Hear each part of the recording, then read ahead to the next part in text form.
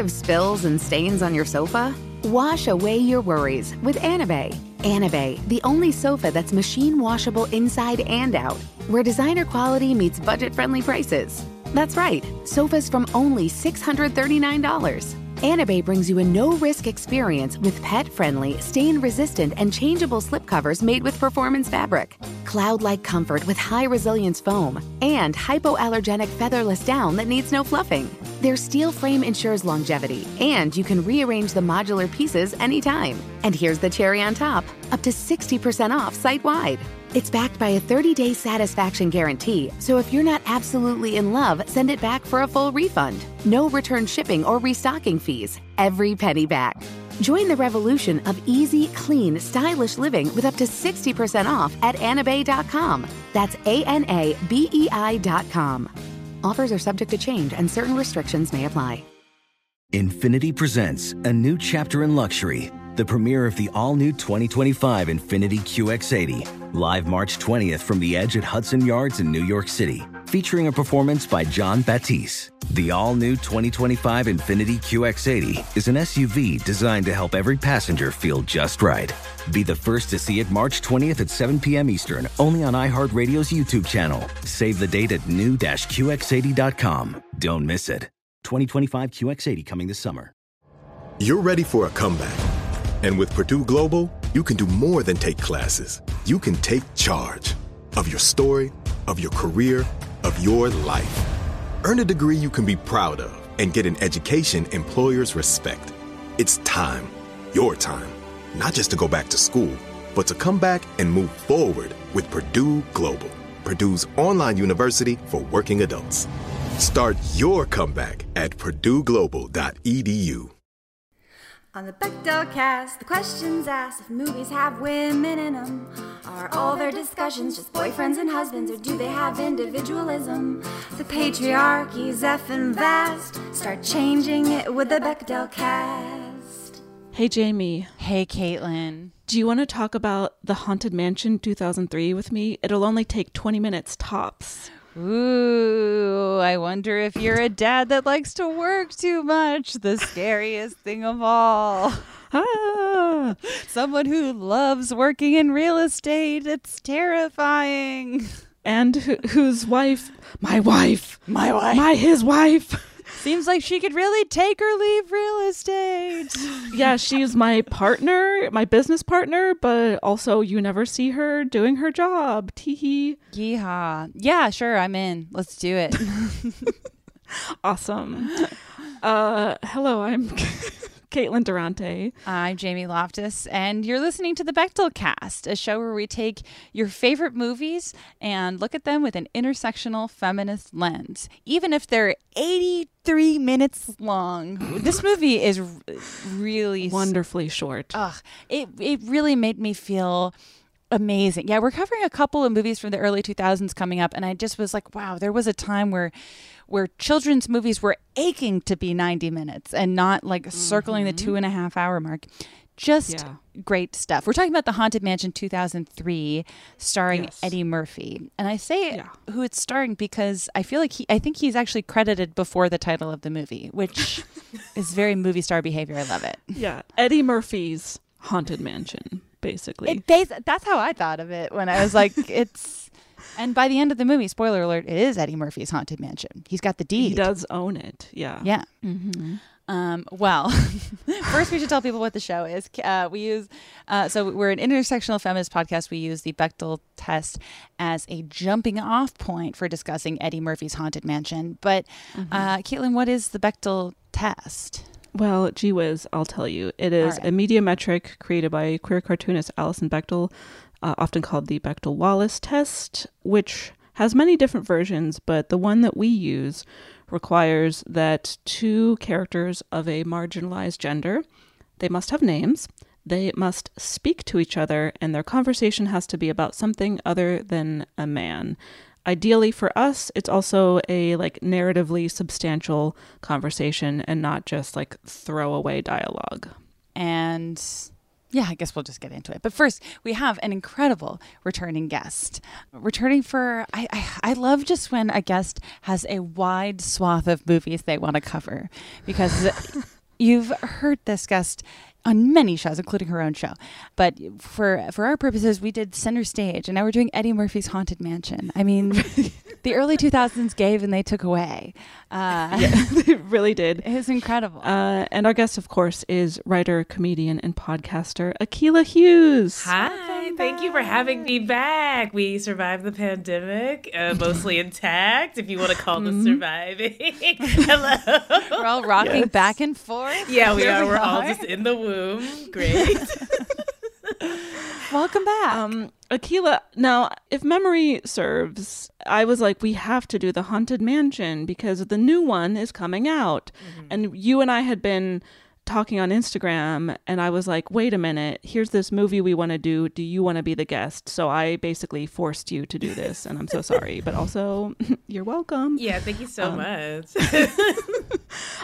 So what is your relationship with the Haunted Mansion, parentheses, Eddie Murphy? Well, I love Eddie Murphy, gotta say, just a real king of comedy. I would say that, like most Eddie Murphy fans, really centering on like early 90s, late 80s, Eddie Murphy was really my sweet spot.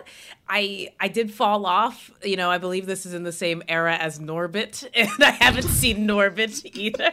So, that gives you a sense. I was more of the Nutty Professor variety. I wonder if this show will last long enough that we would cover Norbit someday. Oh, God, I hope no one has to That's see how you that. know it's like, we're doing I it. think that we've run our course if we're like exhausted. We've exhausted the good movies worth talking about. Sure. And so I would say that I'm more of a fan of Eddie Murphy than I am of the Haunted Mansion.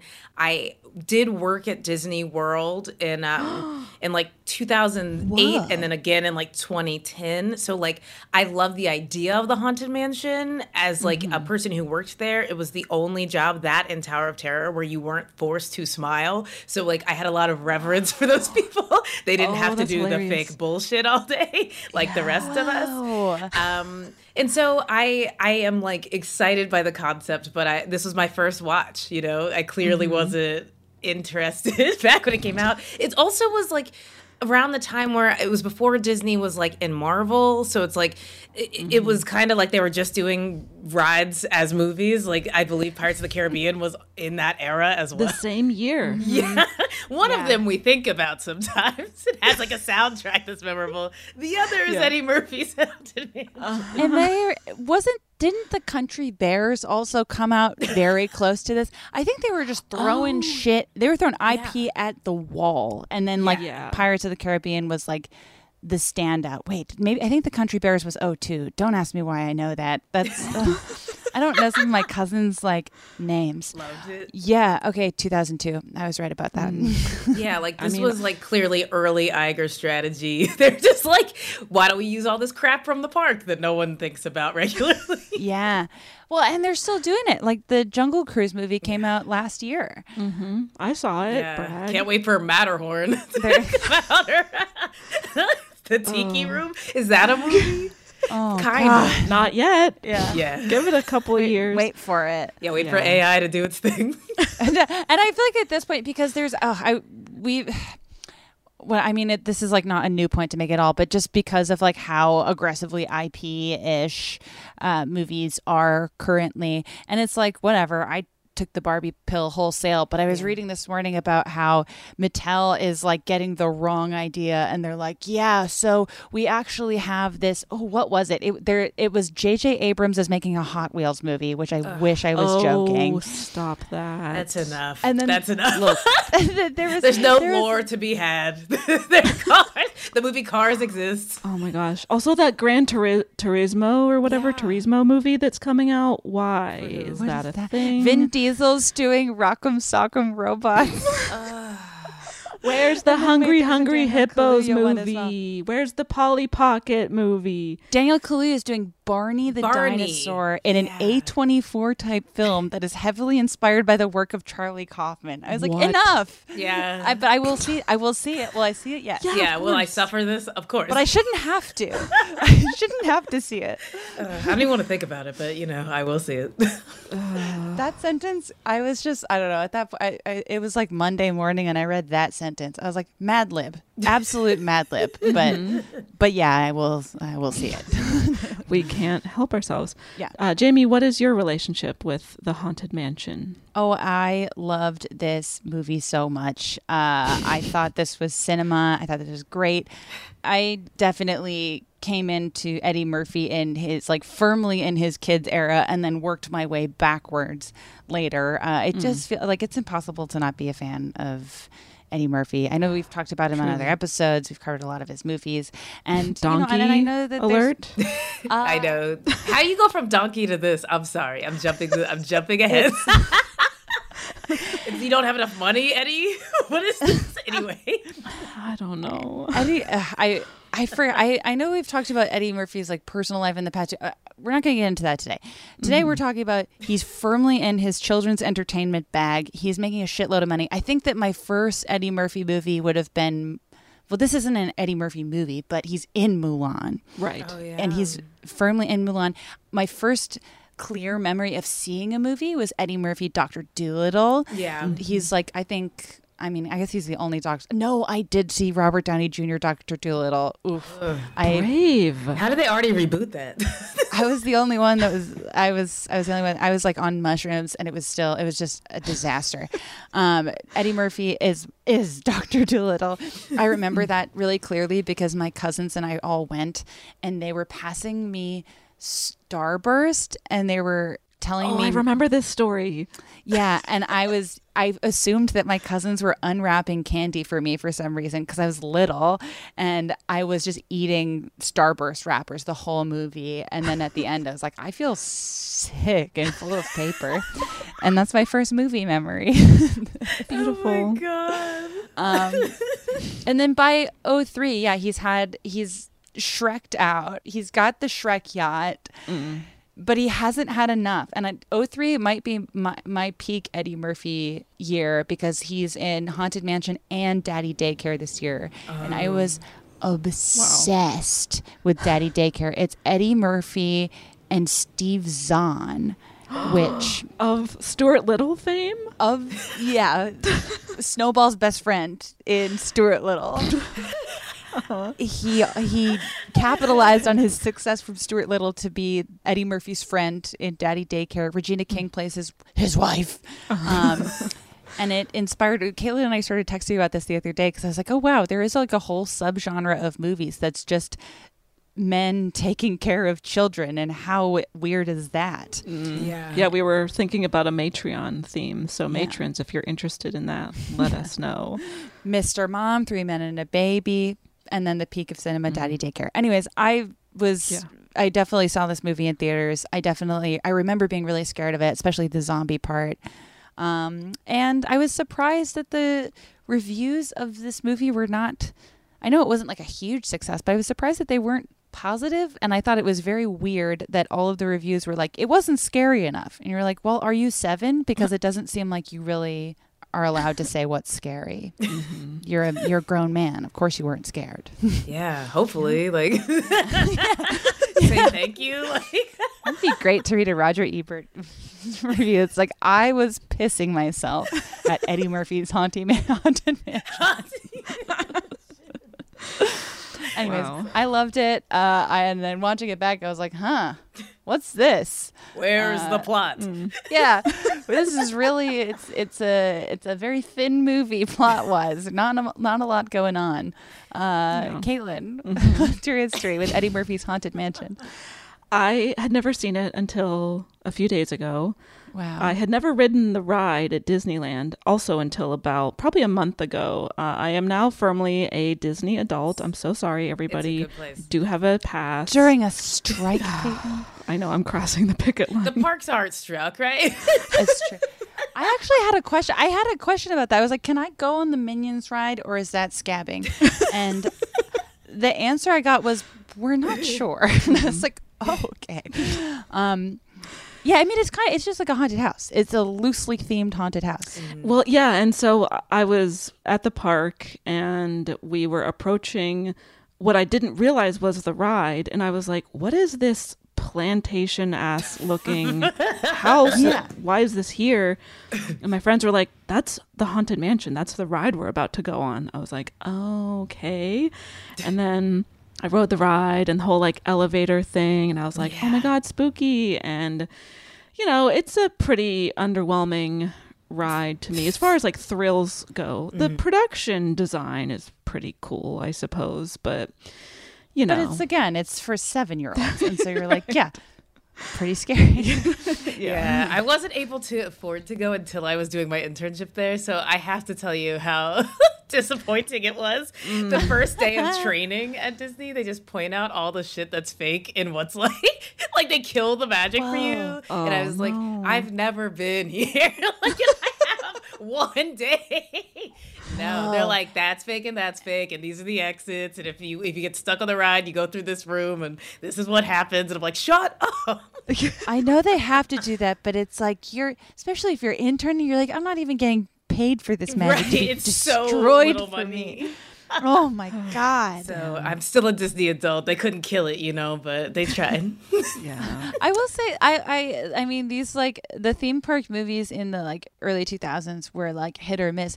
And I saw like a YouTube video that from, I think it was a Yahara Zahid video. We'll link it if I'm correct about that.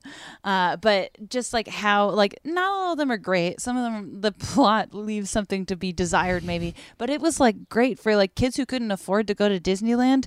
It's like as close as you could get for a while, and kind of ends up overselling it in a way that, except maybe the Country Bears. I haven't seen it in a long time. I feel like I saw that movie 5 times in one weekend and then never again. Nice. Like, I remember it, but it's more of a trauma thing. Yeah. But like the Haunted Mansion, I feel like is the movie that feels, because like, I mean, I love the first Pirates of the Caribbean movie, but that doesn't have shit to do with the ride. Like this one is like, they're trying to deliver on the ride, like reverse engineer a plot based on the ride, and you're like, that's not how to write a screenplay, but it's how someone they gave them the money and they were like, you're gonna have a script by this date, and the guy the night before was like, fuck it, I'm riding the ride again. Yeah. Like, can you imagine what a fucking nightmare Disney notes must have been like on this movie? They're like, I don't know, you didn't have the scary guy with the head. You're gonna have to write in a Wallace Shawn character, and you're like, oh my God. I mean, I was thrilled to see Wallace Shawn. I also definitely did not know who Jennifer Tilly was the last time I saw this movie 15 years ago. Yeah. So straight up. There you go.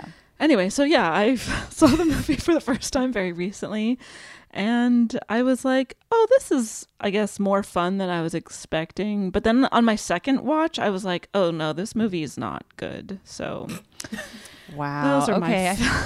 I think maybe I couldn't even finish it in one sitting, like objectively, just to like pull back the curtain. We were supposed to record this like 4 days ago, and I had only watched half of it because I couldn't stomach anymore, and then I forgot that I needed to finish it for the podcast. So we pushed, and I really had to bite down and just. You guys, I had a lovely time. My dog wanted to take a walk. Every time my dog wanted to take a walk, I was like, now's the time.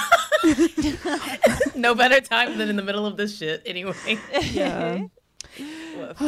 We before we get into it, so yeah, the reason that we are originally covering this is because there is a reboot of this roller coaster adaptation, because that's just kind of where we're at in the world at this time.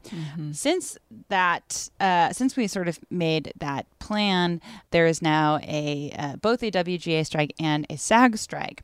So this means a lot of things. We talked about the WGA strike over on the Patreon, and I'm hoping to expand that to talking about the SAG strike. Akilah, are you double striking right now? I am. And the worst thing is like the optics for me. So my foot, I have a foot surgery on Friday. So my picketing is like every other day for like 30 minutes. And then my foot's like, ow. And I just feel like, there's nothing else to post online right now but striking, and I'm not. Yeah. And so I feel bad. So that's just my personal thing. But it's a weird time to be in either industry. I guess they're all the same industry, but any part of it, especially in LA, it's just like I already lament that I moved here for a podcast job that then I did from home for 400 episodes. Yeah. And now it's like there's no work. So it's tough. It's a hard time. I'm glad you all are still doing the podcast. I feel like at least there's somewhere I can talk about my love of entertainment because it's not on this picket line. I mean, come back anytime for any movie. Every week. And I guess we should be clear on the main feed that the Bechdel cast is not affected by the WGA strike, because I just know there's so much confusion about it. And there's also confusion for us. And so like we have double and triple checked to make sure that everything we're doing is above board. We'll continue to do it because it is very confusing, especially if it's your kind of first go round on a strike. But one of the ways that this has affected the timing of this episode coming out, so one of the big elements of striking, or one of the elements, is that if you're a SAG-AFTRA member, you cannot promote projects that you have coming out. And so you could see there are some preventative measures taken where they pushed up the Barbie premiere. So that happened over a week before the movie came out because it seemed like there was going to be a strike. The Oppenheimer premiere was canceled. I thought that it happened, but then the actors walked off of it, like in the middle of the premiere. Multiple premieres. That happened at one, then another one was canceled entirely. Got it. And then something in the middle happened at the Haunted Mansion reboot premiere that I just am like, Disney is... I mean, everything's a fucking mess. But like Bob Iger, or as I like to call him, Bobby Gare, my favorite indie musician. I can't not see it. It's right there. Bob has been fucking up monumentally. Fran's yelling at him, as she should. Yeah. All that to say, they did not cancel, even though none of their actors can come, and it is primarily a like celebrity reboot movie. It's starring Lakeith Stanfield, Tiffany Haddish, Danny DeVito. I mean, it's all really, really famous people. Jamie Lee Curtis. Owen Wilson is there. And none of them can come. And Bobby Gare says, no, we're doing it. And instead of anyone in the movie who are now barred from attending, he brings in costumed villain characters from Disneyland. Yeah. What? They did it at Disneyland. They literally have Mickey and Minnie in like purple Halloween costumes. Cruella DeVille is walking the premiere carpet.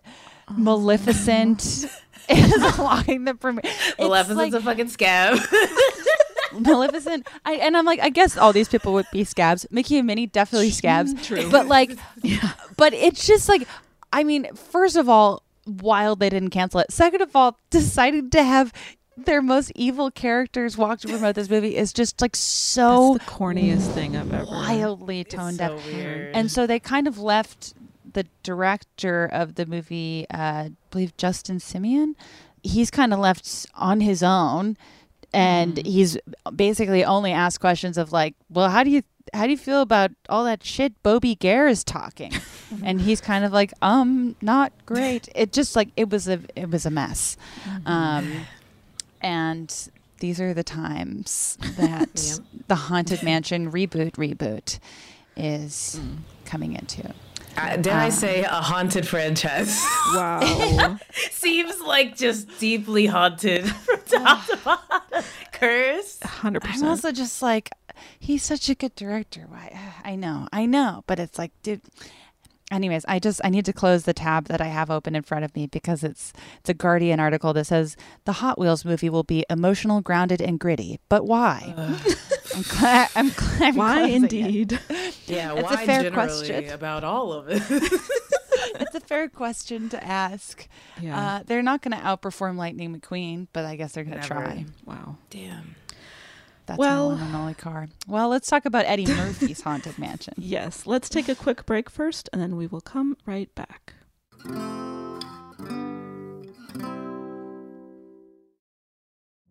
Witness the dawning of a new era in automotive luxury with a reveal unlike any other as Infiniti presents a new chapter in luxury, the premiere of the all-new 2025 Infiniti QX80. Join us March 20th live from the Edge at Hudson Yards in New York City, featuring an unforgettable performance by Grammy and Academy Award-winning singer, songwriter, and composer, Jon Batiste. The all-new Infiniti QX80 is unlike any luxury SUV you've ever seen. Smart enough to anticipate your needs, even before you do. Every line, curve, and detail was thoughtfully crafted, so everything for every passenger feels just right. Don't miss it.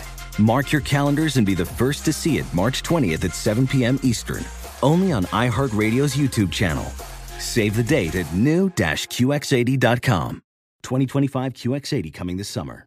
Tired of spills and stains on your sofa? Wash away your worries with Anabay. Anabay, the only sofa that's machine washable inside and out, where designer quality meets budget-friendly prices. That's right, sofas from only $639. Anabay brings you a no-risk experience with pet-friendly, stain-resistant, and changeable slipcovers made with performance fabric, cloud-like comfort with high-resilience foam, and hypoallergenic featherless down that needs no fluffing. Their steel frame ensures longevity, and you can rearrange the modular pieces anytime. And here's the cherry on top, up to 60% off site-wide. It's backed by a 30-day satisfaction guarantee, so if you're not absolutely in love, send it back for a full refund. No return shipping or restocking fees. Every penny back. Join the revolution of easy, clean, stylish living with up to 60% off at anabay.com. That's ANABEI.com. Offers are subject to change and certain restrictions may apply. At UC San Diego, we understand that in order to turn the vast unknown into new cures or human connections or expansive culture, you have to be willing to venture further out. That's why we'll go as far as the International Space Station, with cancer cells in hand and novel medicines in mind. That's why we map the seemingly randomness of forest fires and connect them with revolutionary AI to see where they'll appear next. And it's why we arrive on the San Diego shore from all over the world to bring different perspectives to our world's biggest challenges. When you push the boundaries of science, art, and culture, whole worlds open up. And at UC San Diego, that's where the real adventure starts. Learn more at ucsd.edu.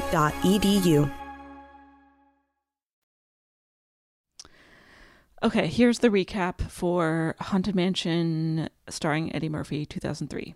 Don't think it'll be long. Yeah, it's only 84 minutes long, the movie. Yeah. Okay, so we open on a flashback of an old-timey masquerade ball in a huge mansion. Is it about to be haunted? Maybe. During the ball, a woman dies via drinking poison, followed by a man hanging himself, which they show on screen, which I was surprised about for a Disney movie. Yeah, kids movie. That happening during, like, because usually I will sometimes fast forward the opening credits, and then I was like, oh, I can. There's like things are happening. I was surprised. I was like, woof. They're really getting into it right away, because I think that when you see that really gruesome image, it's also telling you who the director of photography is. And you're like, this is a lot. Like, very bizarre. Yeah. So then we cut to the present, where a boy rides up on his bike to the mansion. He's like a paper delivery boy, I think. And something that appears to be a ghost whooshes at him and scares him away. And he drops a bunch of flyers for Evers and Evers Real Estate, which is very similar to me to the opening of Casper. Yes. Except it introduces so many questions, including, did Eddie Murphy hire this random kid to advertise his real estate company? On a bike, door to door. How would he answer any follow-up questions about real estate? We don't know. Then we cut to Jim Evers. That's Eddie Murphy. He's a real estate agent, and he's selling... Wait, real quick. Yeah. Have you ever met a black guy named Jim? No, definitely not. I don't think so. When no. I found out that was his name, I was like, they recast this. Last minute, they were like, let's just get into Eddie Murphy. Well, Eddie Murphy truly is. I mean, this is true, I guess, of a couple Eddie Murphy kids movies. But like, he is like this movie's saving grace. This movie is has nothing else dry going as a for it. bone. I think that's why I thought I liked it the first time. I was like, Eddie Murphy, he has so much charisma. Yeah. Not enough. He is. It is really a testament to how Eddie Murphy can sell nothing. Like, Yeah.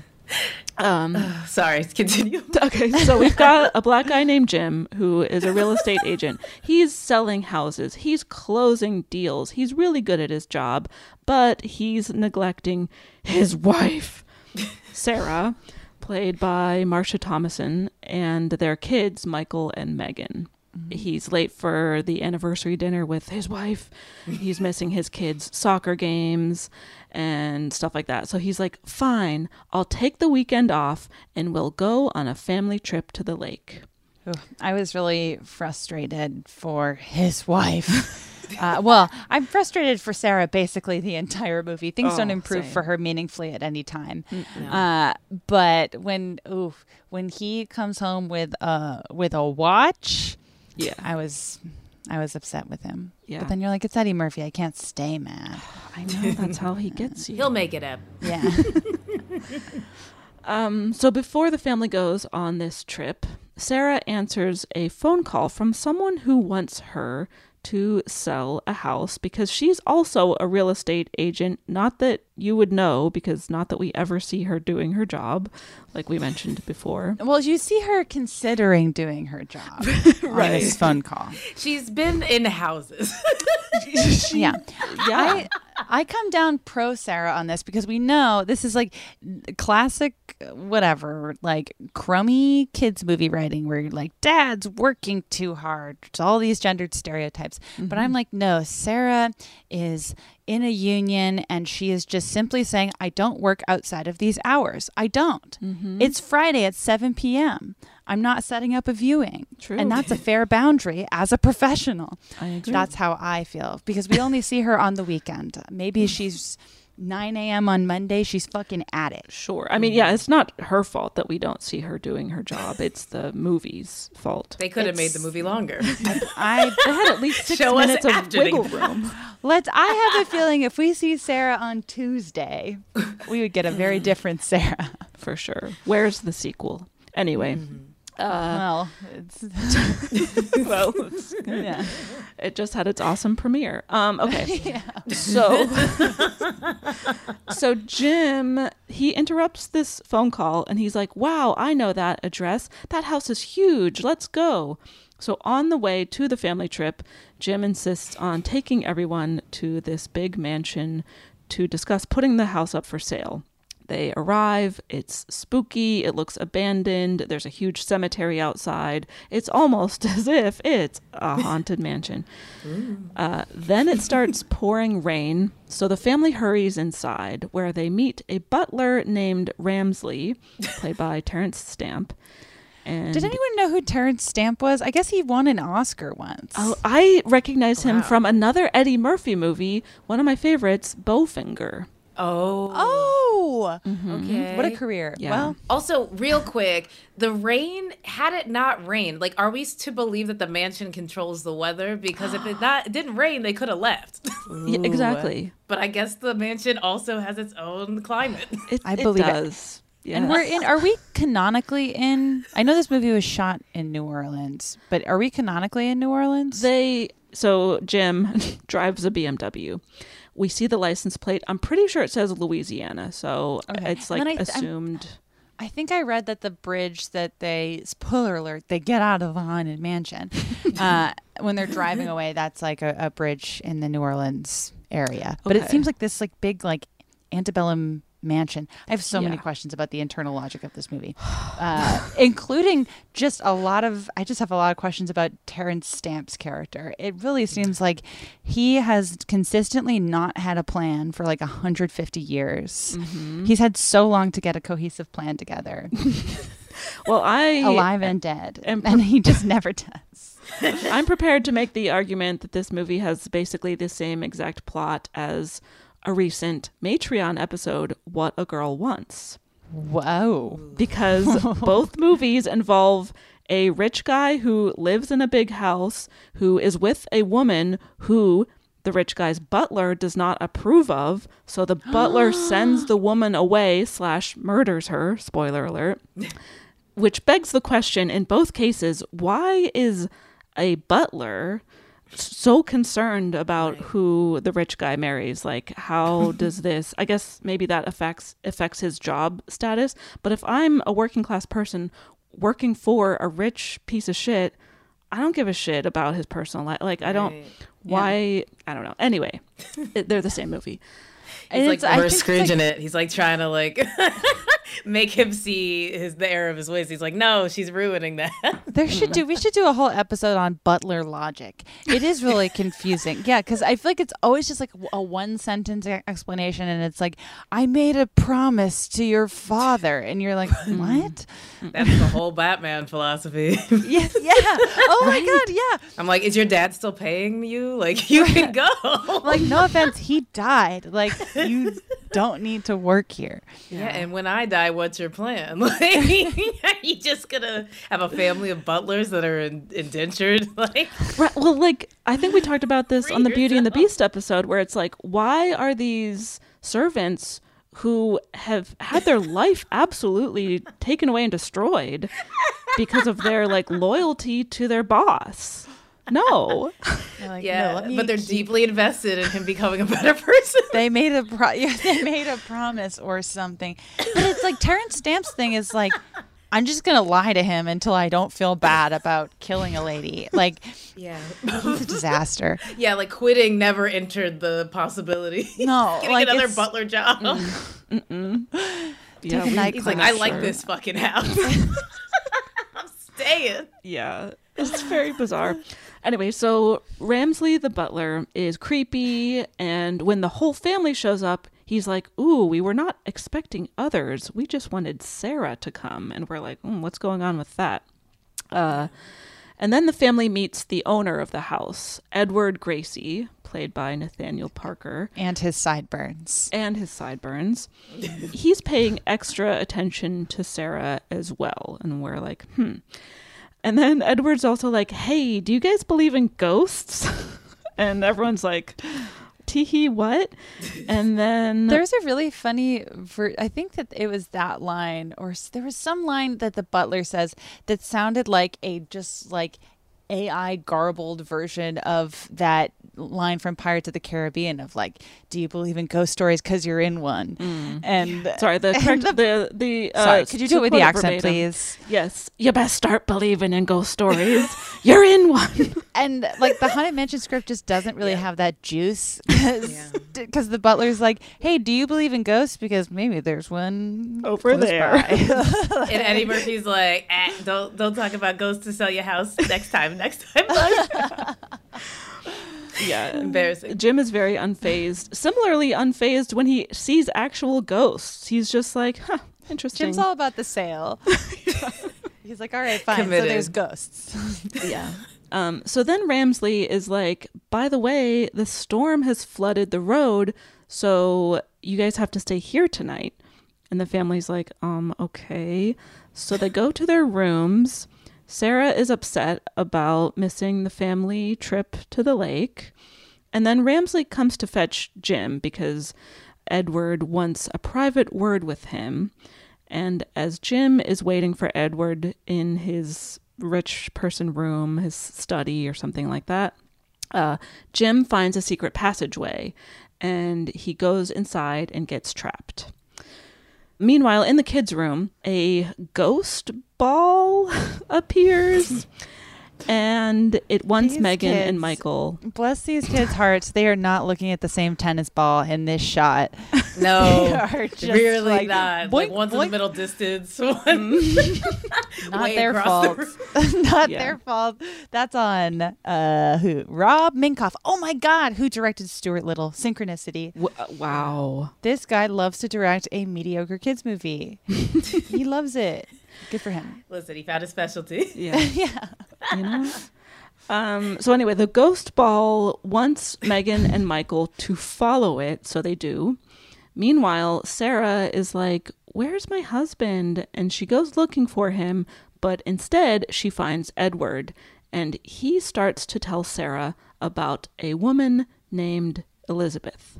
Because every live-action Disney movie from 2003 has to have a character named Elizabeth. Yeah, and she's got to be in the thick of it. Like she's Main character. Cut to Jim as he's finding his way out of the secret passage and into a hallway with scary art and bulging doors. Things that are basically direct references to the ride. There's a scary mirror that makes him look like a corpse, and he's like, "Eee." And at no point, though, is he like, "Ooh, can't sell a house with a door like that." That mirror's got to get out. Like, he's still thinking about selling the house, but never commenting. Like, he didn't ask anyone the square footage. Like, how much do you really care about selling the house? I really this part, like, these sequences are so, because at the time, like, if you hadn't been on the Haunted Mansion ride, you're just like, whoa, this is so weird. But it was like, I don't know, this, I feel like Eddie Murphy all but turns to camera and is like, and if you like this, you're going to love this amazing attraction at Disneyland. Because it's just like the ride for some sequences. I'm not Like, mad now at I'm walking it. uphill for a long time. Yeah. Now we're turning to the left. Exactly. Spooky. Okay, so Eddie Murphy's like looking at all these spooky things. Then, meanwhile, the kids are still following the ghost ball, which leads them to an old painting of a woman that looks exactly like their mom. And right then, a couple servants show up, Ezra and Emma, according to IMDb, although I don't think we really ever learn their names. I was like, Wallace Shawn and that lady. As I Yeah. like to call them. Cookies is what I was referring to. That's 'cause they had The cookie servants, yes. Yes, they are the cookie people. every mansion has 2 cookie people. Yes. You're like, wow, that's a really robust staff they have. Because what was his job? It's like she seems really like she made the cookies. He's just there to be like, no. Right. He's not the butler. Ramsley's the butler. So, They say he's a bumbling footman. okay. So that's his job. He's a bumbling footman. He's just on the payroll. He's like in any entourage. It's just a guy who doesn't do nepotism. anything. Yeah. He's getting paid. So, yes, it's Wallace Shawn and an actor named Dina Spivey Waters. Whoa. And yeah, it's true. That's a haunted house name. Yeah. And they help the kids hide from Ramsley. Then back in Eddie Murphy land, he finds a room with a crystal ball. And inside is this like fortune teller lady named Madame Leota. Jennifer Tilly. Yes. Who I just love that they put Jennifer Tilly's head in a ball for a whole movie. I think that's who Jamie Lee Curtis is playing in the new one. Oh, that tracks. Oh, Good work if you can get it, I guess. right. Although Tiffany Haddish is also in like fortune teller garb, at least from what I've noticed of like the promo stuff. So Yeah. I don't know. No idea. Anyway, Madame Leota. In 20 years when we do the podcast about that, we'll know. Yes, we'll clarify then. So Madame Leota, who is, I'm like, is that Ray Liotta's Mom. wife? I don't know. Thinking about Yeah. It's his mom. He's show business nepotism too. He's the His son of mom the was crystal the- ball. Yeah. She is talking about how Jim needs to lift the curse and release all the trapped spirits. And he's like freaking out. He runs away. Beauty and the Beast coded. Yes, for sure. He runs away and he bumps into his kids and the cookie servants who are ghosts, by the way. But again, no one in the family reacts to. I kind of love that this whole family is just like super underwhelmed by the ghosts. Like where, or actually kind of the youngest, Michael, is, I think, made out to seem like what he has to overcome is fear. And I was like, I think that we should all be more afraid. I think we should all be matching Michael's energy. But I like the kid characters. Like they weren't, they're written, but I liked them, especially because just the daughter is just like not afraid of anything. She's just like, it's a ghost ball. Let's follow it. And then when like Ghost Wallace Shawn turns up, she's like, hi. Yes, I would like a cookie. She's great. Yeah, exactly. Like, please introduce yourself to the two children in the room. Is it logical? No, but I would like to navigate the world that way. I wish all their scenes were just them screaming. Like, it's just like things happening. They're just like, They're just like, no plot for them except for horrified. Their hair turns white at one point. Even Michael's like a little unfazed. One goes into shock and just collapses. You're like, okay.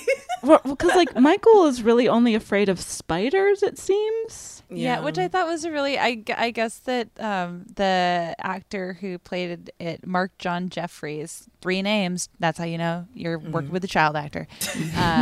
True. Child actors and serial killers. That's the 3-name way. Mark John Jeffries, I guess he was a fan of Ron Weasley, and so he asked to have the fear of spiders added because Ron Weasley was afraid of spiders. Isn't that sweet? That's cute. Do we believe that? Or is that just like an adult child actor being like, actor that was my idea?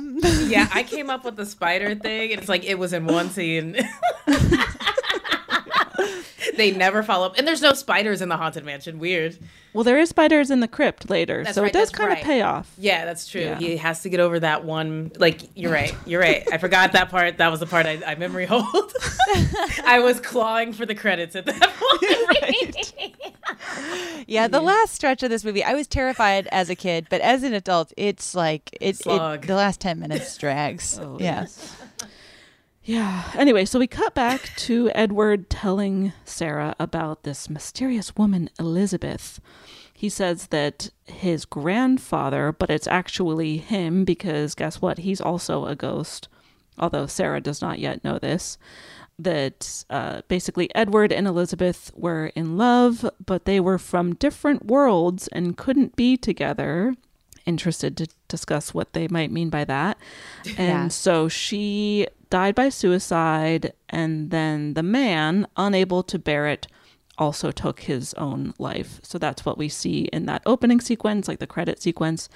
And then Edward's like, yes, and now this man's soul haunts the house, waiting for her to return. And Sarah's still like, interesting.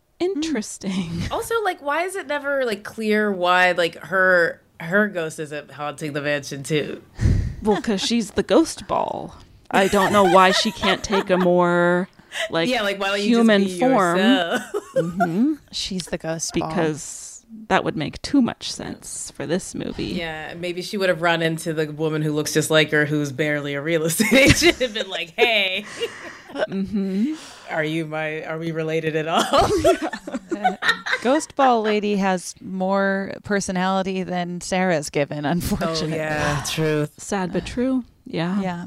She was cursed with being Eddie Murphy's wife in a movie, because I looked at a lot of his movies and very few do the women ever get to act in anything major again.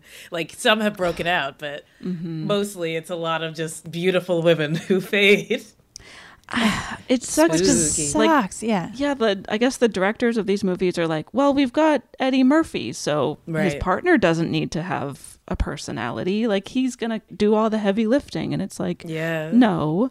I wonder how by design, because it's like occasionally you get someone with a really, really famous actor like Eddie Murphy, and then you can like launch someone's career off of like playing Eddie Murphy as his wife in a movie. If if you receive a character to perform, if anyone notices you in the film, right.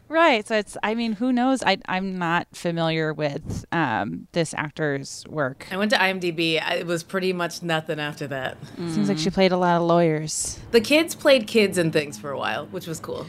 Yeah. Yeah, and then I think that they stopped working as actors, which is the right decision. Yeah, that's especially now. Especially now. Yeah. Get into crypto, kids. Even the crypto kids. From crypt to crypto. Yeah. Wow. Ooh, that's a gnarly. I bet that exists. That's Zaslav. somewhere. That's in Zaslav's back pocket. He's gonna hit those kids. There's this is a fun because I was looking for behind the scenes information on this movie because I was trying to figure out, was this movie, like, speaking back to what you were saying earlier, Akilah, I was like, was this movie written for Eddie Murphy? Like, it's just really hard to find out any significant pre-production information about this movie, and you find the same 5 fun facts over and over and over, including this one I've seen a million times now. This was the first film to air on the Disney Channel to contain any profanity beside hell or damn. It also contained the phrase big ass termites. Oh. I've seen this fun fact a million times, It's and I not cannot even figure that out fun. if the movie was written for Eddie Murphy or not. Anyways, Interesting. It must have been, right? In the way that I imagine Jungle Cruise was written for The Rock. right, Yeah. right. Like, because otherwise, there's no reason for this movie to exist if Eddie Murphy isn't in it. Yeah. Unfortunately, Yeah. with all due respect to Wallace Shawn. Okay, so meanwhile, Madame Leota is giving this same information about Edward and Elizabeth to Jim and his kids. And she tells them that in order to break the curse and rescue Sarah, they must enter the tomb under the great dead oak and find a crypt wherein lies a key that will reveal the truth. So, And we're like, okay, interesting. It reminds me of when Rose DeWitt-Bukater gets directions on how to get to Jack in the boat, where you're just Yes. like, it's a lot of You steps. go I'm down not the gonna be able crewman's to retain passage it. and you'll come to You're a like, I'm like, I'm just gonna start yelling Jack, and he's gonna. Someone's gonna know where he is. I'm going to get about 3 steps deep, and then I will I'm be coming lost. back to you, and I'm gonna be like, "What was after the hallway?"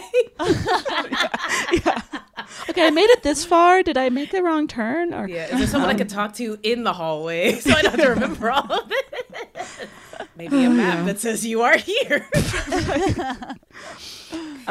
So the 2 cookie ghosts take Jim and the kids outside to the cemetery, where they see hundreds of other ghosts whose souls are all trapped there because of this curse.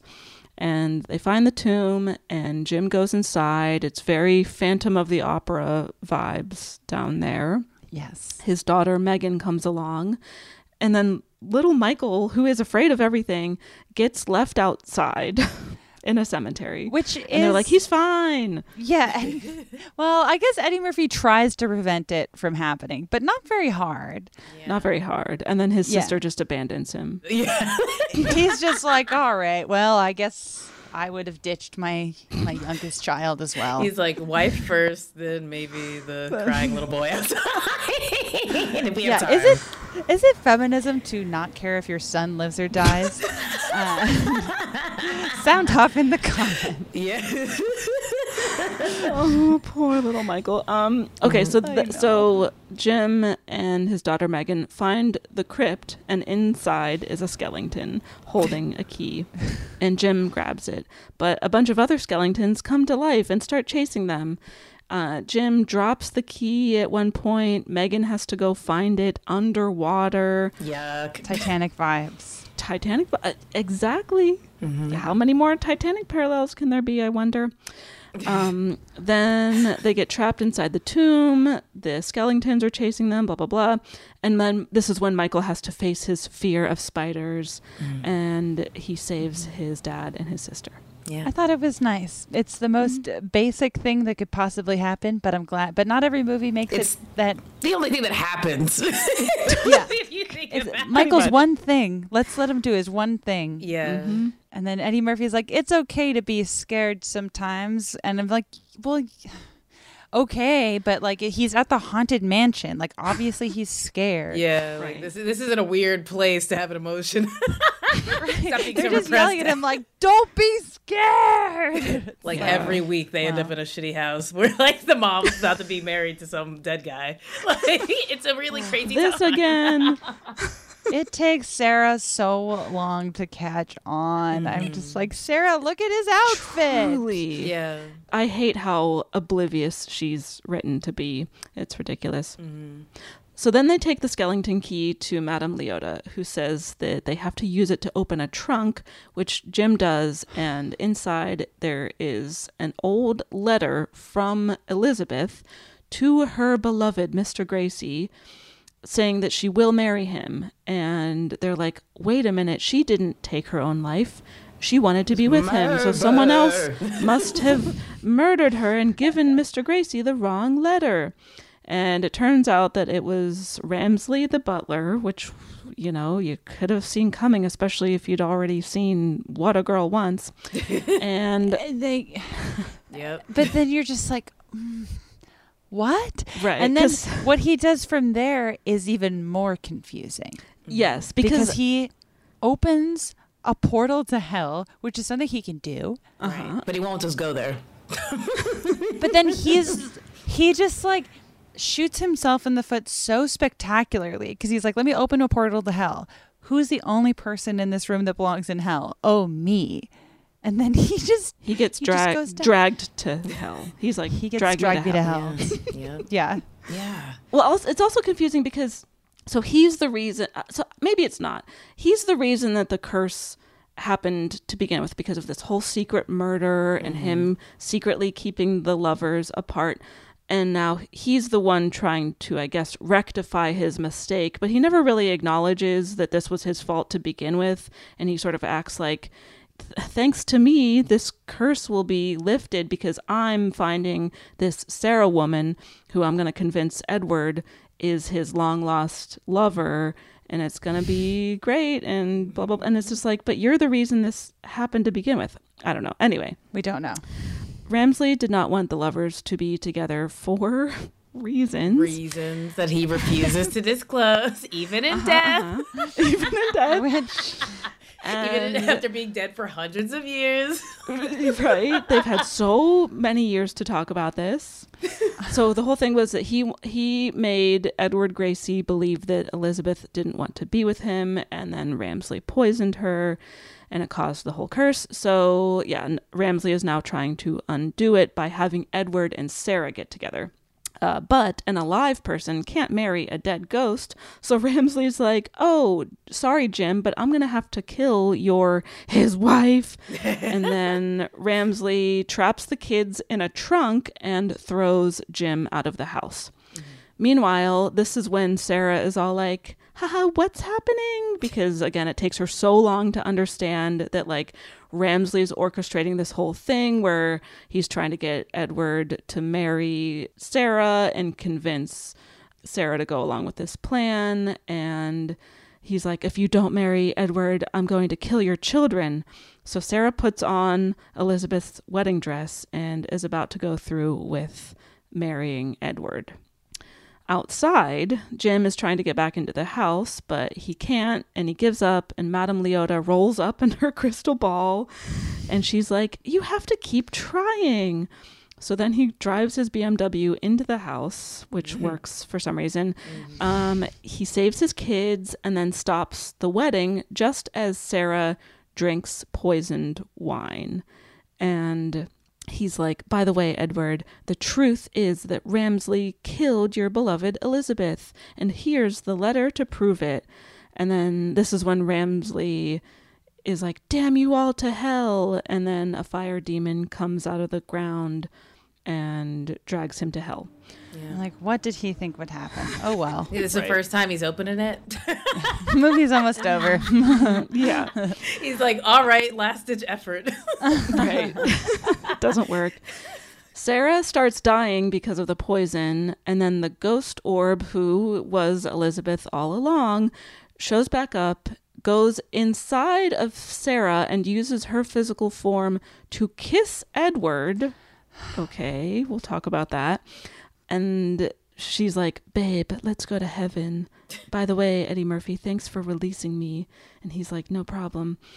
And then Sarah comes back to life, and Edward gives Jim the deed to the house, and all the spirits ascend to heaven. And then the movie ends with the Evers family driving off. Madame Leota in her crystal ball is with them, and they are now presumably headed to their family trip to the lake.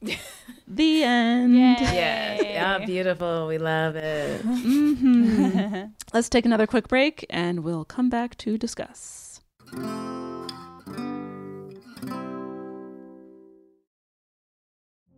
Witness the dawning of a new era in automotive luxury with a reveal unlike any other as Infiniti presents a new chapter in luxury, the premiere of the all-new 2025 Infiniti QX80.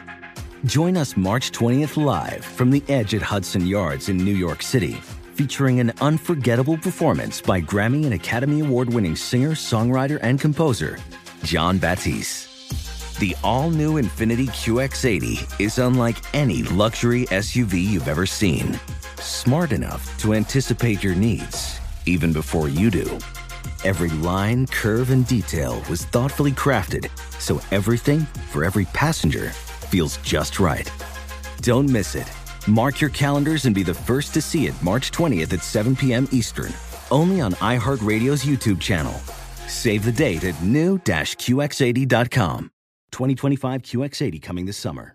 Tired of spills and stains on your sofa? Wash away your worries with Anabay. Anabay, the only sofa that's machine washable inside and out, where designer quality meets budget-friendly prices.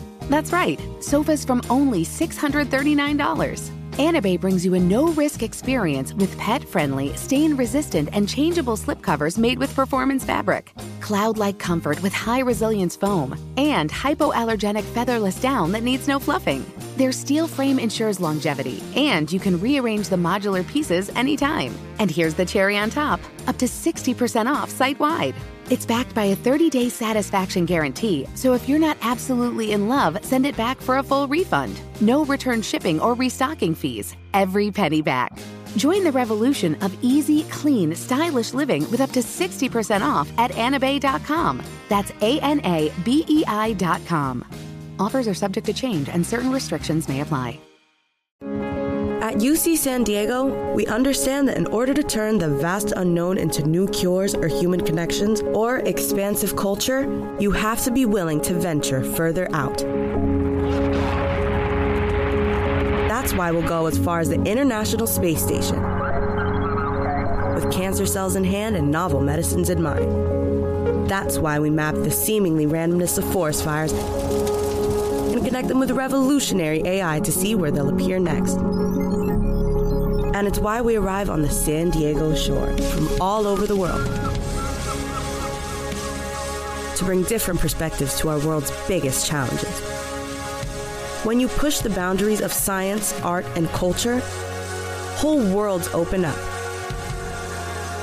And at UC San Diego, that's where the real adventure starts. Learn more at ucsd.edu. And we're back. Yeah, where shall we start? Where would everyone like to start? Just my deep sighs. Let's just start there. Sucks. Should we talk about Sarah? Yeah. I definitely think that there's like so much to say. Yes. Who wants to start? Well, we've already mentioned that she and her husband have the same job, although we never see her doing her job, really. Yeah. There's a scene where she's on the phone with Ramsley, and she's like, no, my husband and I work as a team. But again, you never see that because you only ever see Jim working solo. Yeah. Yeah. It feels like a very, like, early 2000s like way of being like, well, you can't say that we're not, like being equitable to women because what her job. She's in it. But it's like she only acts as like a wife and mother. She never acts like her job is not. Yeah. I mean, the movie can't happen without Eddie Murphy's job, but like you can't say the same for her. Definitely. Yeah. And then on top of that, she's presented as being like a nagging wife. Yeah. The way that so many like woman and wife characters are portrayed in movies, where what's usually actually happening is that they are expressing a desire for their partner to be an active participant in the relationship and in the household. They're expressing a desire for affection and emotional availability from their partner. They're expressing a desire to establish boundaries in the relationship, you know, things like that. But this is always framed as, as like, oh, why... My wife won't stop nagging me. He's like, I gave her a watch. Why is she still talking? Yeah, why is she mad? I feel like, but the subtext of that is always like, I'm just trying to provide for our family. And it's like, well, theoretically, she's doing the same fucking job and is being a parent. And it's like, I just don't get that, like, if they're partners, then they're both making the same... Right? Like, it's their company. Right. It's their real estate business. So, like, she's obviously aware of the fact that, like, he's doing that job and saying, you can do it less. We have enough. And I'm like, a man doesn't want to hear work less? Then you hate your family. Like, the subtext here is, in the real version of this movie, they go to the house, all the kids would get sucked into that trunk, the wife would get kidnapped by the dead guy, and he'd bounce. He'd be like, okay. Like, he got in the car, it wasn't raining anymore. He could just heal out. Could have been a force majeure. Is that what that movie is about? Anyway. Yeah, like, she's just so attractive. It's like such a bummer. It's like that she should really just leave him. Like, that's the whole time I'm like, you don't have to go through with marrying somebody to save these kids and your husband. Seems like you and the kids are basically, doing your own thing anyways. Right. And then so like for the whole second half of the movie, she's extremely damseled. Like we already mentioned, she's characterized as being very oblivious and overly trusting. Because, like, Edward is being so creepy. Ramsley is being so creepy. She doesn't seem to notice. And it's just like, in real life, the world is an unsafe place for women, particularly women of color. True. And so women have to move about the world in a very specific way where they are hyper aware of their surroundings. They sense danger very wet, like, and she's just like, what? I mean, the fact that they're having a fight about their relationship at the mansion to the point where she would be alone in a room in a place where they have to stay overnight and they don't know those people. I'd be like, get your ass in here. We're going to hash it out all night. No one pushes I back. don't care if some man wants to talk to you. Right. It's so bizarre. Yeah. I just feel like, they don't write a character for her at all. We get the set, like, and everything she does as Sarah and then eventually as Elizabeth is to service the, like, whoever the man in the scene is, because it's like she's there at the beginning saying you need to spend more time with your family to set up Eddie Murphy's conflict. She has like, she's got nothing, and then at the end she comes out of the ghost orb to resolve whatever his name, Grimsby's Bleep Blorp's conflict. So she can kiss him, and then they can die. Like, you're just like, this actor's like double fucked in this movie. It sucks. Right. Her body is used so that a ghost can inhabit it, so that the ghost man can kiss her. And I was like, why? Like, I was asking that question that we posed before. Like, why can't Elizabeth's ghost take a more like corporeal form? Is that how you say that word? Killed it. And that, like, that's the form that can kiss Edward. Like, why does Sarah's unconscious body have to be used? And then I remembered, because Disney movies are obsessed with men kissing unconscious women. Yeah. Because, like, a few moments later, you do see ghost Elizabeth in her, like, human body form. Yeah, it's like, why couldn't Edward have kissed her then? Like, well, I think that the reason it is to set up the, like, Eddie Murphy, or I guess Jim, whatever, the Eddie Murphy character joke where he's like, oh no, this ghost is kissing my wife. Like, that's the joke that's being set up by the ghost possessing his wife's unconscious body, where he keeps I mean, and he's Eddie Murphying out. Yeah. I can't take it from him. Yeah, but it's also like, since we know that his wife is not the ghost. Right. Like, the ghost is confused. Why does he ever, like, once that is established to the ghost guy, the other orb should become a person. Like, I know. She doesn't have to be in the lookalike body if they're not even related. There's no story here. I don't know why this happens. It makes no sense at all. It's just like they needed the actress to do something active at some point. So they were like, the ghost lookalike you from the 1800s is going to kiss this ghost white man, and then they're going to go off to heaven. Why do they have to be married to go to heaven? Yeah, I didn't even think of that. God, Like, just leave.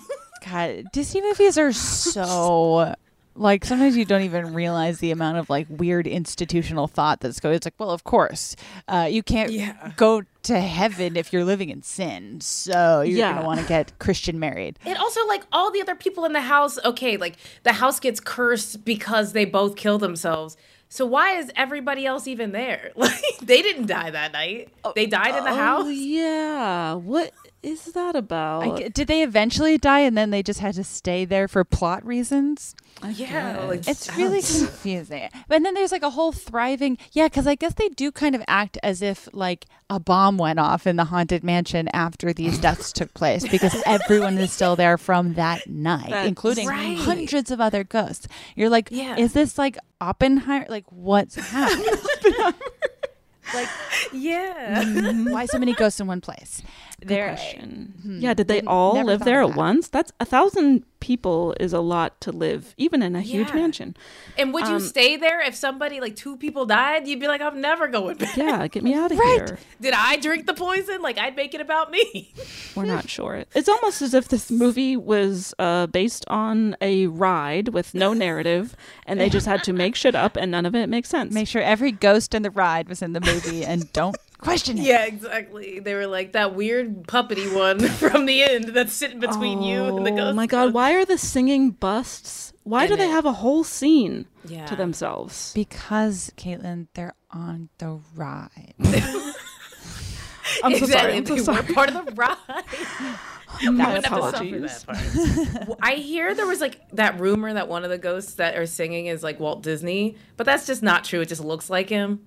Oh. People are so goofy. They're like, well, if it looks like him, they're extremely goofy. Human voice. They're like, it's some other guy. Just like a lot of people look like Walt Disney or something. Yeah. White guys with mustaches, they're everywhere. Yeah.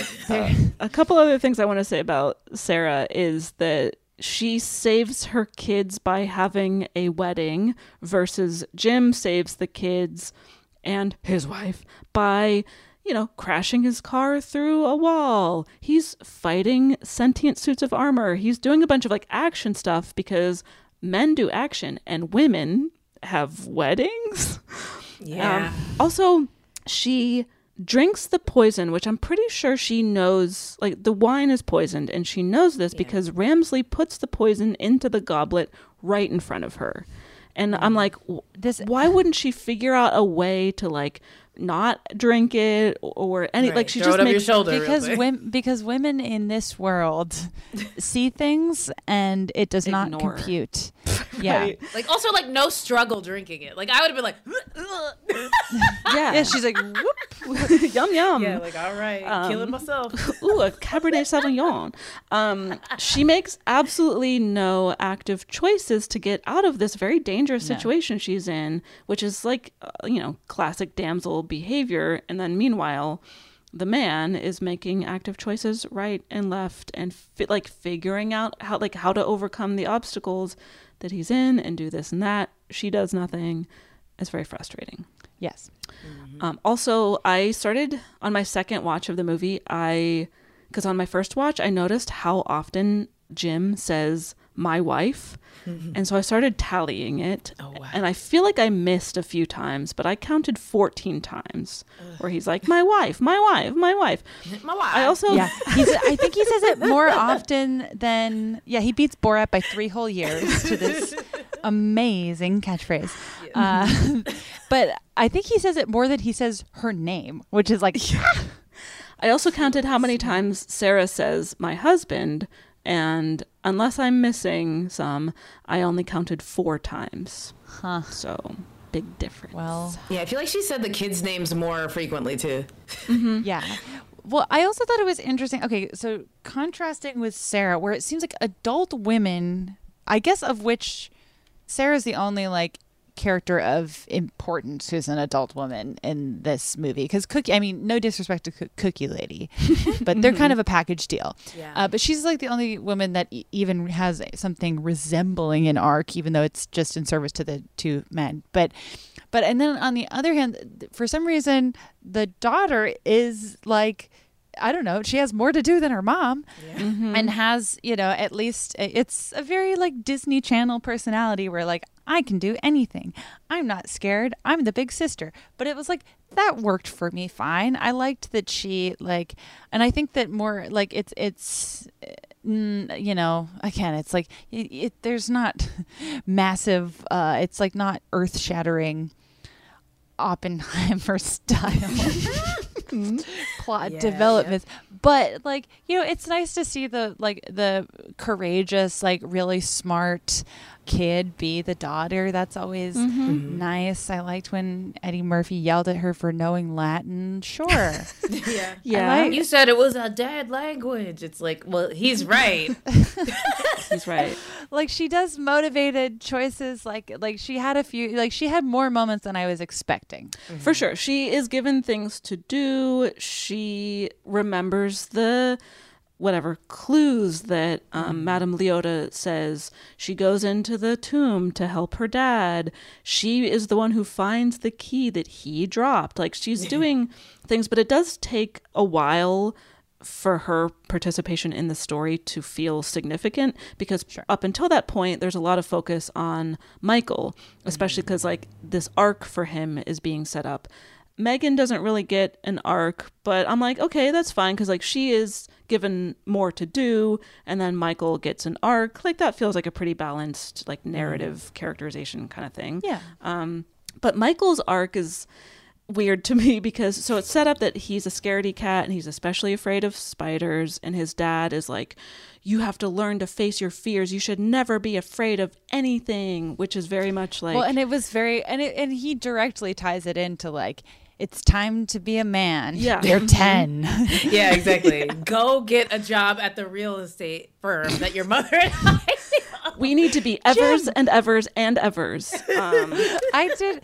For Evers and Evers, it's not the worst. It's not the worst turn of phrase. It's so clever. It's hilarious. Pretty cute. It's the best part of the movie. The advice that fathers give their sons in movies is almost always like the worst advice possible. It's always like, here's how to be a man. And then he proceeds to say the most toxic and reductive thing ever. Yeah. And then Also, at the end, like, it turns out he was right. Yeah, and then Madame Leota also kind of has to tell Eddie Murphy's character Jim to be a man, because she's like, don't give up, and then he's like, okay, I'll ram my car through the wall, which is like, maybe take the car and get It's help. not really what she was asking for. But sure, that's being a man, is wrecking a car. So Michael's arc culminates when he has to like face his fear of spiders to like open the door to let his dad and sister out of the tomb, and Jim is being like, hey, remember before when I said that you shouldn't be afraid? Well, guess what? It's okay to be afraid. I'm afraid right now. And I'm like, I like that that's what Jim is saying, and that he's kind of going back on his toxic mindset about like fear being for losers kind of thing. But I'm also like, is Jim just saying this because you would say anything to get out of being murdered by skeletons? Like, because they never have a final beat of that where they like have a calm conversation when they're not In danger. in danger. Exactly. So I'm just like, how does Jim actually feel about this? I feel like we never know. So I don't know how to feel about that. But Yeah. But I do appreciate, like we were saying, that Megan, even though she doesn't get an arc like her brother does, she does get to play a more active role in the story, especially toward the end of the second act. Totally. Yeah. Which is like, again, that only that only goes so far because the movie's like still not awesome. But you're like, all right, movie. I'll take what I can get. Something happened. Mm-hmm. Yeah. The whole time I was just hoping that somebody would like come and burn the house down, or like just put us out of our misery. Like no one is committed to being here except for the butler, and he's dead already. So, like, well, why is he so committed to it? I don't get it. Like, did he get cursed to stay there because the dude killed himself? Like, I just don't get, like, free yourself as a butler. You're a butler in death. I do not understand the logistics of the curse. It must be, like, trapping them there physically. Yeah. I don't know. But they have cookies, so it's, like, not all that. So it's actually fine. Yeah, like, and they don't really have to work because the lady's dead now. It's true. So kind of cookies and sulking, like could be worse. It's better than my present. Like, like they're complaining a lot. Honestly, they didn't survive a pandemic. Yeah. Like, they're not on strike. They don't have a union. They don't have a union, and they're not really working to begin with.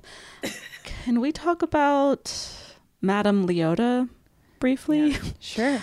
The main thing to say here is that a word that is largely considered a slur for Romani people is used to refer to Madame Leota. We've talked about this situation a lot on the podcast. And it still happens in movies now, which blows my mind. Mm-hmm. But yeah, it still does happen. Yes. And then this character exists in the story in the same way that Romani people are almost always characterized in popular media, which is like, she's a fortune teller, she's a mystic of some type, she speaks in riddles. The Romani people in any given movie are almost never like the protagonist of the movie. They're just like a side character who's there to help or hinder the protagonist. Mm-hmm. The protagonist is usually a white character. That is not the case for this movie. So progress, or but right, now you too can discriminate. Yeah, and then they're often not played by Romani actors. Jennifer Tilly almost never is not Romani. So yeah, and it doesn't seem like if I'm remembering correctly, and Jamie Lee Curtis is in fact the actor who plays Madame Leota in the new movie. That has not been improved in the interceding 20 years. Yay! Yeah. Oops. Yeah. What? I think that this was something when I was just looking for kind of.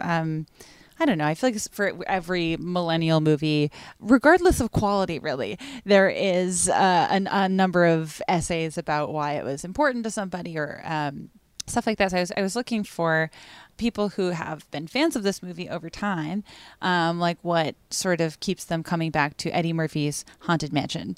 Mm-hmm. And there were two reasons that I was finding consistent. One was just like, it's a movie for kids, and I think part of the reason it was reviewed harshly was as if it was supposed to be scary for adults. And to that I say, grow up. Like, watch your own movie. Yeah. Go watch The Babadook. Like, you're fine. And then there's also the fact that this is one of the only children's movies, period, but also children's horror movies that features a black family, which in 2003 was not happening anywhere.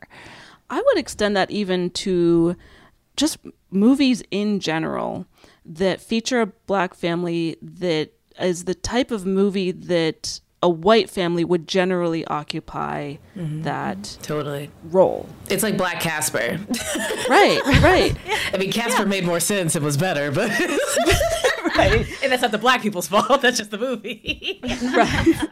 That's just, the movie was written by a white writer who... like if you had put black people in Casper, it would be the same movie. Like, totally. If only the ghosts were as interesting. Yeah, exactly. No. Or hot. Yeah. Why aren't the ghosts hotter in Casper? None of them are really... Only one was trying to date, and frankly, a child. But yeah, I mean, so few Hollywood movies that feature black people as the main characters allow them to be in a story where they are dealing with the same type of stuff that white people deal with in movies all the time, such as like accidentally going to a haunted house, the way that white people in movies go to haunted houses all the time. Yeah. That's like one of the main reasons I wanted to cover this, because I was like, this is such a rare example of, and I think we talked about this maybe on the episode on the movie Us as like another rare example of, and specifically like horror movie, but of like a Black family being allowed to deal with the types of conflicts that we normally see white people dealing with in movies. Yeah, and just being liberal. I mean, and there was just a movie dedicated to like exploring this trope of like blackening. Yeah, which is like I finally got to see it last week, and I enjoyed it so much. It's so funny. It's really funny. And I mean, I think especially in the horror space, there are so many racist tropes, and so even though is Eddie Murphy Haunted Mansion a masterpiece? No, absolutely not. No, but no one's asking it to be. Right. Like the ride's not a masterpiece. It's doing justice to the ride. I also just like, maybe the way to update it is like have the ghosts be Black. Like I think that at least for us, like the movie Us, like the spooky thing, the spooky element, the tethereds, they're like some of them are Black, so it's like that's kind of interesting. I do think it's funny. Like the conceit of a Black family having to deal with like these like 1800s white people ghosts who are progressive and want to marry the Black woman. Right. They had the right politics, allegedly. We don't want to dive too deep into it. Right. And I'm like, I guess I'm glad that they didn't like get deep into can you imagine? 19th century racism. But the way that it's skirted. Like the movie's bad enough. It is like vaguified to a wild degree that it's just like forbid different like everything they're saying could also be applied to classism, but because of like you're just like okay movie, fine, all right, whatever, right, like all right, you tried it. I also think like an important point, and I think that like Eddie Murphy does this more in his movies than most other like major Black movie stars who are men, is that his spouse in the movies are almost always Black women. And so like to see a full family that is like Black love and Black everybody is like, I feel like that was still, even today, is very rare. Like it's just like, it's usually like a Black guy and his like hot Latina wife, his hot white wife. And then the kids are, a light skin color, and then it's fine. But I think that was at least interesting to watch for like more than an hour. It was like, wow, 4 Black people. They really all got paid. Right. It almost feels like the current trend of that is like, we're progressive because look at us featuring a mixed race couple. Yeah. Isn't that exciting? Right. Isn't that subversive? It's very strange. I mean, maybe one day a Black woman will get a role that like, is it 4 lines? And that she actually has a character. Like, hey. Yeah, it felt dated even then. I would think. I didn't see it then, but it's like I guess like they don't really make. Well, maybe they do. I haven't watched a lot of kids movies since that era. Like that was when I stopped. I was like, I'm a teen. I don't need this. Yeah. And to see it, it felt very 90s. Like it felt like, oh, this is a Jim Carrey movie. This is there's the premise is this, and there's no plot beyond that.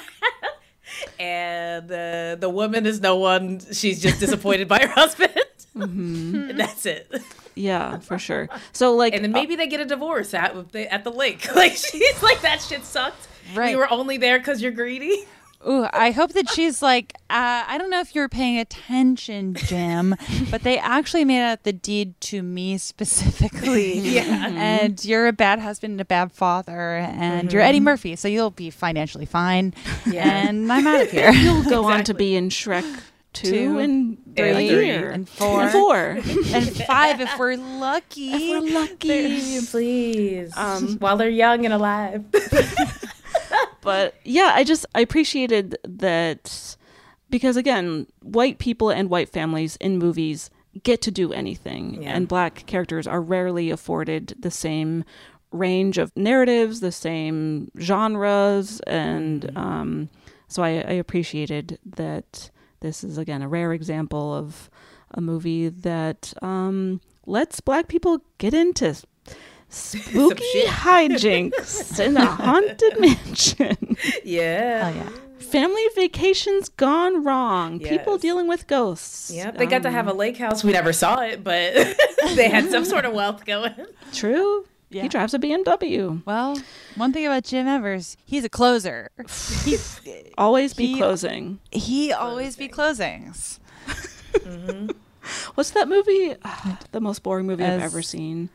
Jerry Maguire. No. Glengarry Glen Ross is the yeah.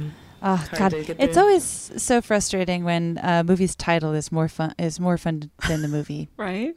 Fun title. It sounds like it's about a fantasy cartoon world, but it's not. Unfortunately, no. Never that. Well, does anyone else have anything to say about Eddie Murphy's Haunted Mansion 2003? I mean, I don't think it passes the Bechdel test. I don't want to spoil. Is that where we're headed? Yes, we are indeed. Things were headed that way. My bad. Jumping ahead. I honestly forgot to pay attention. If anything, it would be Sarah talking to her daughter Megan, which I don't actually. It was always about the dad, I felt like. And I even thought maybe the scene where the cookie lady is talking specifically to the girl about the cookies, but it's not enough dialogue, and they don't both talk about the cookies. So I mean, maybe I'm wrong, but I didn't get a sense. I think no. I think the only real shot at that would have been, I don't think it happens between Megan and her mom. And I think the only other opportunity would be Megan and Cookie Lady. Or Madame Leota, I guess. Yeah. But I don't know. But weren't they talking? They're probably talking about the dead guy. Well, she also only really talks to Eddie Murphy. To Eddie Murphy. So I'm gonna say spiritually it no. just doesn't. We're gonna go with no. And if you want to talk to us about a technicality, I don't think we want to hear it. Yeah, I don't actually care if you think that. You can keep that to yourself for evers and evers. Now to the metric that matters. Yes. That's right. Our nipple scale, a scale of 0 to 5 nipples based on examining the movie through an intersectional feminist lens. I would say, based on the general piss poor treatment of Sarah, her being characterized as being nagging, even though she's just like wants a partner who is not ruining their marriage. She is so oblivious to all the creepy stuff going on around her. She isn't allowed to make any active choices, all that kind of stuff. I do appreciate that this is it's a high budget movie, and it grossed a decent amount at the box office. It's a $90 million budget, grossed twice that at the box office. So it's a movie that people went to go see, that features a black family, that isn't explicitly about those characters struggling with racism or issues related to systemic racism, things like that. It's just they go to a spooky house and they have to deal with the curse that's happening there. So I appreciate that. Even so, I feel like it only gets like a 1.5, all of those things considered. Yeah. And I'll split my 1.5 nips between Sarah and Megan. Good for them. They could use it. They need those nips, yeah. They need them. Yeah, I guess I'll meet you at 1.5. For all the reasons you described. I think that I loved this movie when it came out for reasons being that I was 8, or however old I was when this came out. I don't remember, but I think that this is it's just like a simple kids movie. I think that it's important to have Black families represented in this genre outside of all of the tropes that I think, unfortunately, kids may have been familiar with going in seeing this movie. But as far as giving the women in the story much to do, it's either Sarah is just left out to dry the entire movie, and then the other women in the story are just kind of giving Eddie Murphy various clues. And I think Megan is the best written woman in the movie. And wowie wow. Amazing. Worth mentioning because we tried to touch, oh God, jump scare. I still had the Country Bears Wikipedia page open. That while this movie centers a Black cast, I don't believe that there are any Black creatives involved, at least at the highest level this movie. I feel like there's moments where that shows, and also just I think important to keep a movie in check, and when they're doing on-screen representation and less than nothing off-screen. 1.5 nipples. I'd show this movie to a kid. Why not? It's fun. And I will give my nipples to, I don't know. Megan, the bridge. Yeah, the bridge. Megan and the bridge. I liked the bridge at the end. I've never been to New Orleans, and it made me want to go to see that bridge. Let's go, I Jamie. googled the bridge. I googled Haunted Mansion Bridge. It was beautiful. I thought it was like they were driving to Hawaii or something. I don't know why I thought Hawaii. Oh, because he had the tiki drinks at the beginning. Okay. I was like, why is that in my head? What about Hawaii? Yeah. This bar is just like Hawaii, right? And he believes them. So I'm going to say, 1.5 nipples feels fair. And it's not just because I'm trying to be agreeable. I think that like Megan deserves 1. I'll give half to Madame Leota because she did have she had more dialogue. And even if it was all in service of Eddie Murphy figuring out the stupid dead people mystery, it was like at least 3 pages worth of words. True. Yeah, everything you all said is correct. I think like it's so important to have any representation, especially in horror, especially for like kids horror. I just feel like I always thought it was like white people had supernatural shit when I was a little kid. Like black people just couldn't afford ghosts or something. So like now I'm like, okay, so if you're a realtor, you could go to the haunted house. You don't own the haunted house, but at least we're making progress. But the movie is just so unfortunately horrifically bad. Like I cannot stress enough that like if you're watching it, you're setting yourself up to, I think, maybe entertain children for the full almost 90 minutes. I think as a kid I would have been like, we can leave. Like it's just, I really had a low tolerance for movies where nothing happens. But I think, in service of the ride, excellent. It's exactly the ride. There's some stuff from the ride even that's not in it that I'm like, wow, they could have had like busts that follow you with their eyes. That could have happened. But yeah, I don't know. I just think that the movie was so bad. And like, truly, Sarah is such an afterthought. Yeah. So much so that like, I think the painting of her is more impactful than the actual actress. That reveal, you're like, oh my gosh, wow. Yeah, I'm like, did someone really paint that? Did she get to keep it? Like, that's all I could think was like, that would be great if someone painted a picture of me and I looked that good in it. Like, that's awesome. So that's what the 1.5 stars goes to. I guess it could be Madame Leota, little girl, and a little bit to whoever painted Sarah. They did a great job. Hell yeah. Akilah, thank you so much for joining us once again. Thank you for having me. I love it here. It has been such a delight. Come back anytime. Come back in 20 years for Haunted Mansion 2023. When we're striking again. Yeah, we'll all be on that one tiny pinnacle that's left of land on the earth. And we'll be doing a podcast for the 7 other people on the compound. Yes, we will all be on fire, but we'll have to find some way to entertain ourselves, and that will be by talking about Lakeith Stanfield's Haunted Mansion. Where can people check you out on social media? Yeah. Plug anything you're able and willing to plug? Yeah, I feel like it's just such a hard time to plug with. So if you're on the picket lines, I tend to be at Paramount, but it's too hot right now. So they've got us elsewhere. But yeah, I'm always online. Follow me on Threads at Akilah H.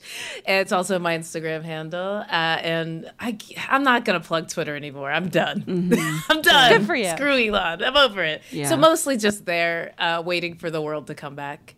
And you can follow us on, I guess, Twitter, but you don't have to. And also Instagram. Should we get on Threads, Jamie? I barely understand what that is.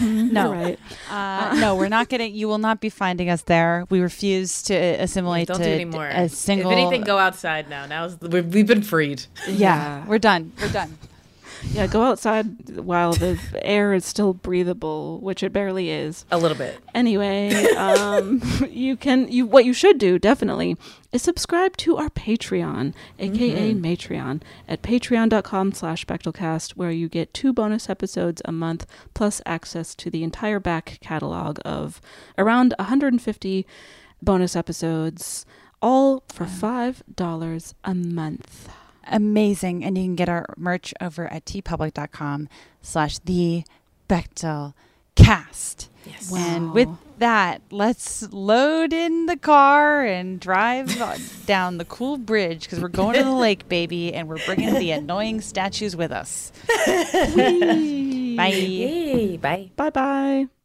Infiniti presents a new chapter in luxury, the premiere of the all-new 2025 Infiniti QX80, live March 20th from the Edge at Hudson Yards in New York City, featuring a performance by Jon Batiste. The all-new 2025 Infiniti QX80 is an SUV designed to help every passenger feel just right. Be the first to see it March 20th at 7 p.m. Eastern, only on iHeartRadio's YouTube channel. Save the date at new-QX80.com. Don't miss it. 2025 QX80 coming this summer. With the best all-inclusive vacation deals to Mexico and the Caribbean, booking your getaway with Cheap Caribbean Vacations means you have more freedom. Whether you want to enjoy snorkeling, endless margaritas, and more, Cheap Caribbean Vacations has your deal for that. Plan and book the exact getaway you want at exactly the right price for you by using our exclusive budget beach finder, or find a featured all-inclusive package to Riu Hotels and Resorts and do your deal at cheapcaribbean.com. Ready to celebrate International Women's Day? M&M's and iHeart present Women Take the Mic, sharing empowering stories of women supporting and celebrating each other. And of course, there is a smooth and creamy companion for your listening pleasure, peanut butter M&M's. Because they're just another way to help treat yourself in situations where you deserve a little added delight, like listening to your favorite podcast. So savor the deliciousness of peanut butter M&M's and spread some positivity. From breaking glass ceilings to dominating in sports and entertainment, women truly are unstoppable.